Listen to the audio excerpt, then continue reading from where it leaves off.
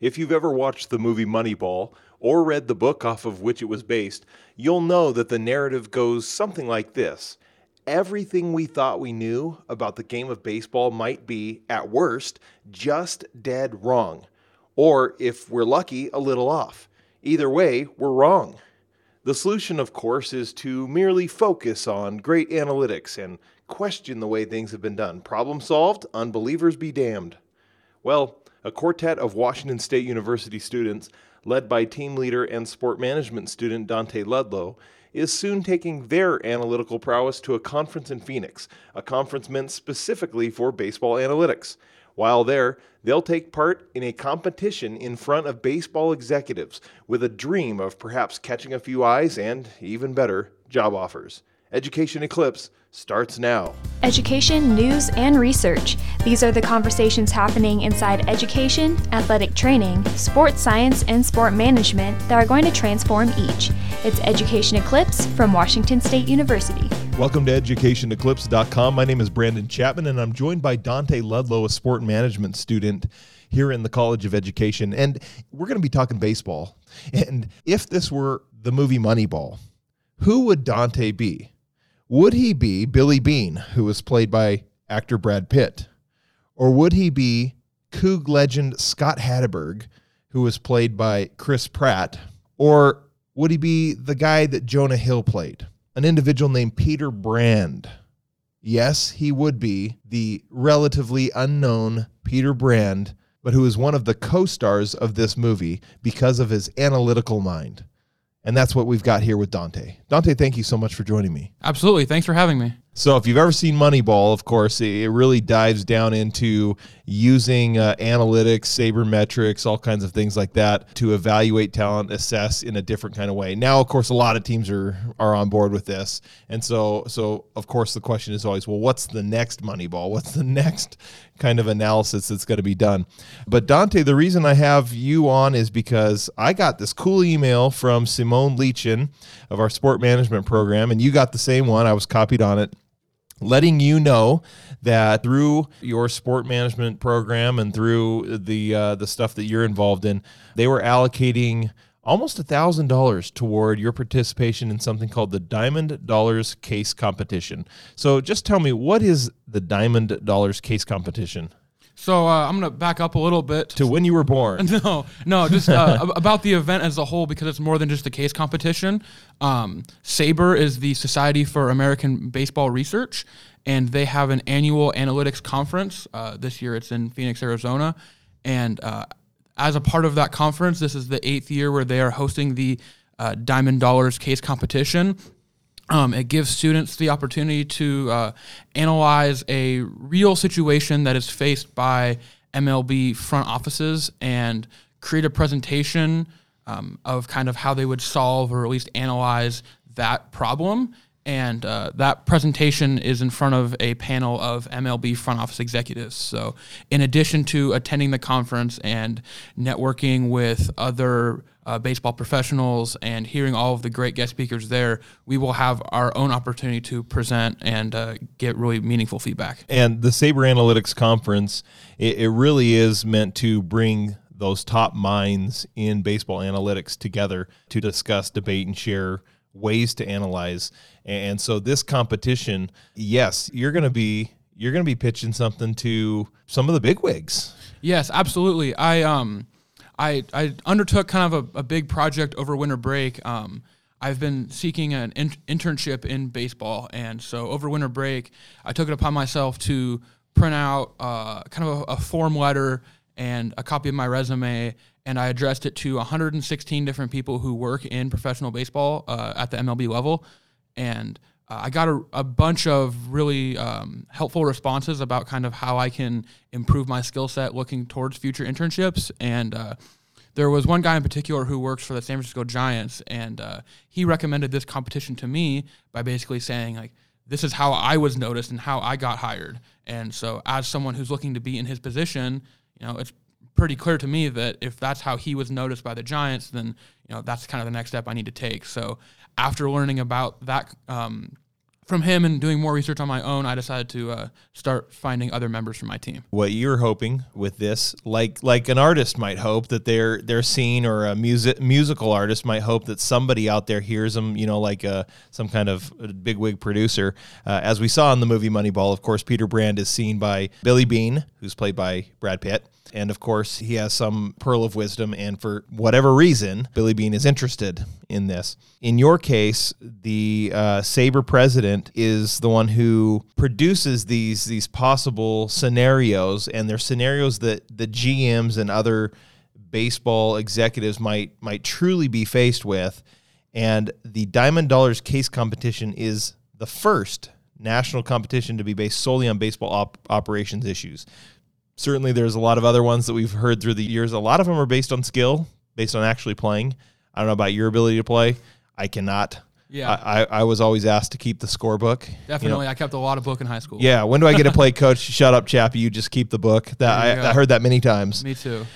So is it just you all alone out on a stage, or do you have a team? Yeah. So I was able to recruit a team. So there's 4 of us total. Alex Yano, Matthew Cho, and Reagan Stubb are my teammates.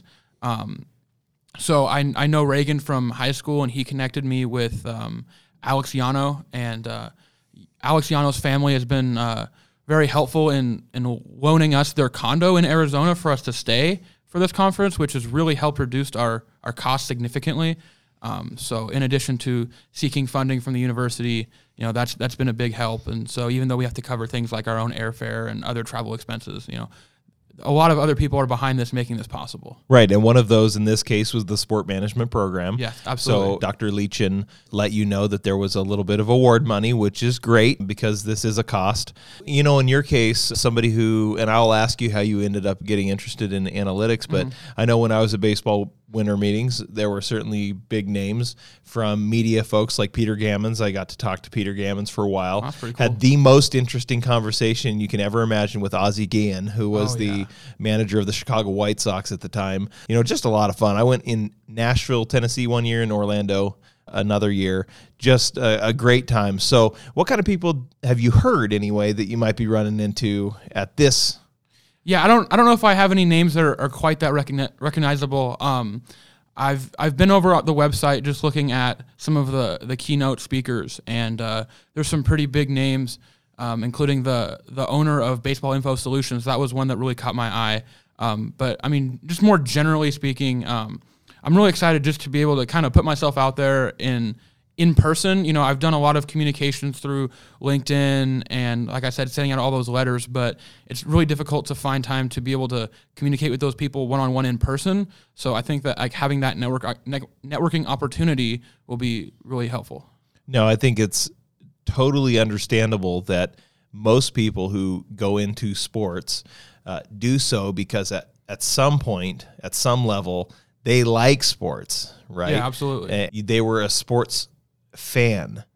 But where is that line drawn between realizing there's a difference between being a fan and wanting to be a career professional?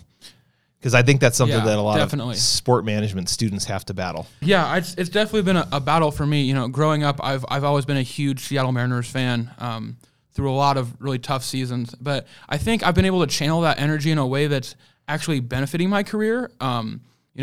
I've been a Mariners fan for as long as I can remember, and they've never made the playoffs in my recent memory. I was 3 the last time they made it, so I've never seen a playoff game for the team that I was actually rooting for. So that has actually driven me in a sense that, I have known since I was very young that I was not good enough to play at the major league level or anywhere near it. But if I can contribute to a team making the playoffs and winning games in the front office, then to me, that means almost as much as if I was playing.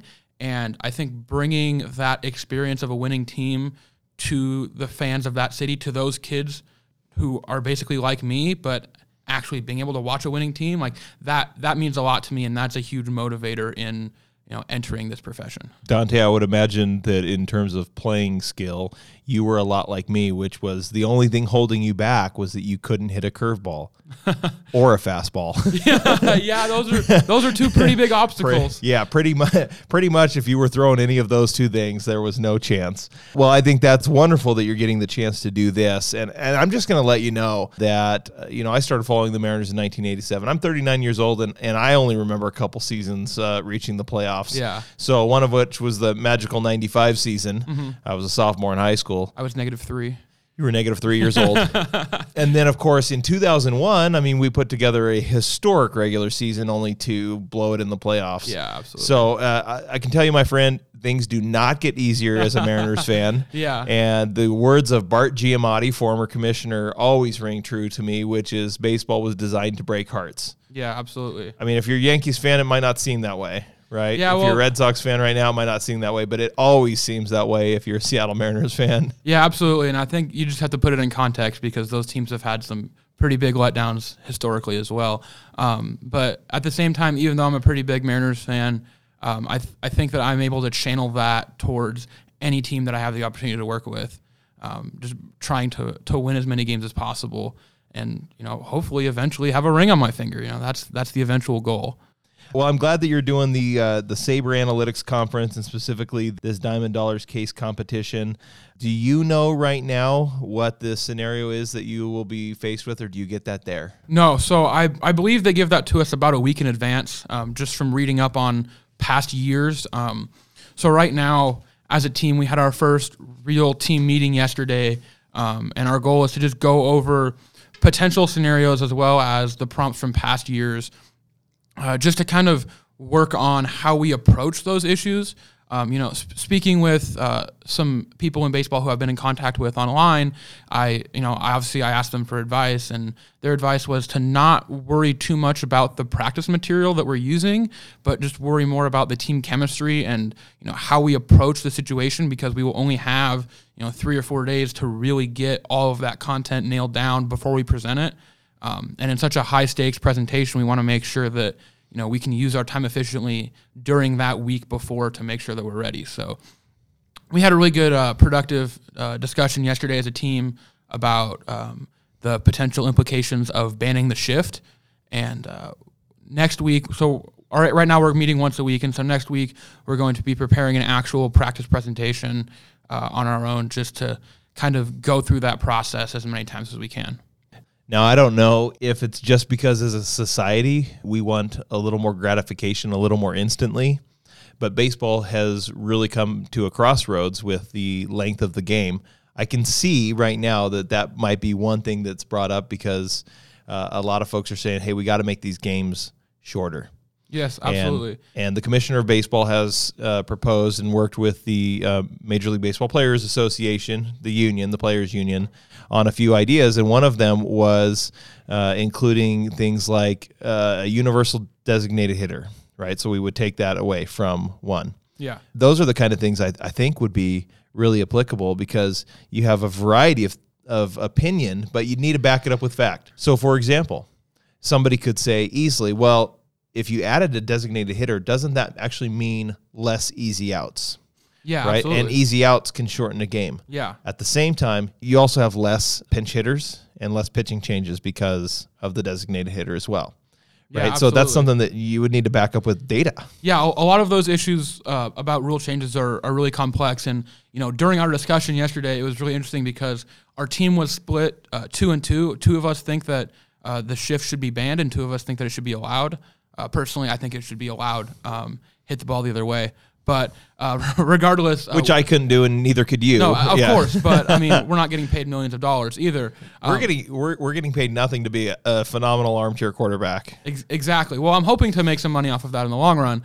But the thing that was really productive about that discussion, even though we had a clear split in our team about whether or not we think that rule should be created, the other past prompts of this competition seem to be less about choosing one side and more about presenting the information of what would happen in that scenario. So we were able to agree and come up with some really good ideas collaboratively about how the game would be changed in sort of that complex way of like talking about the shift, how hitters' approaches would change, how pitchers would change, and everything else beyond just, okay, having two guys on each side of the infield. And so designated hitters the same way, that's definitely one practice topic that we might look at. And there's a lot that you can analyze and kind of predict, but at the end of the day, you really don't know until it happens.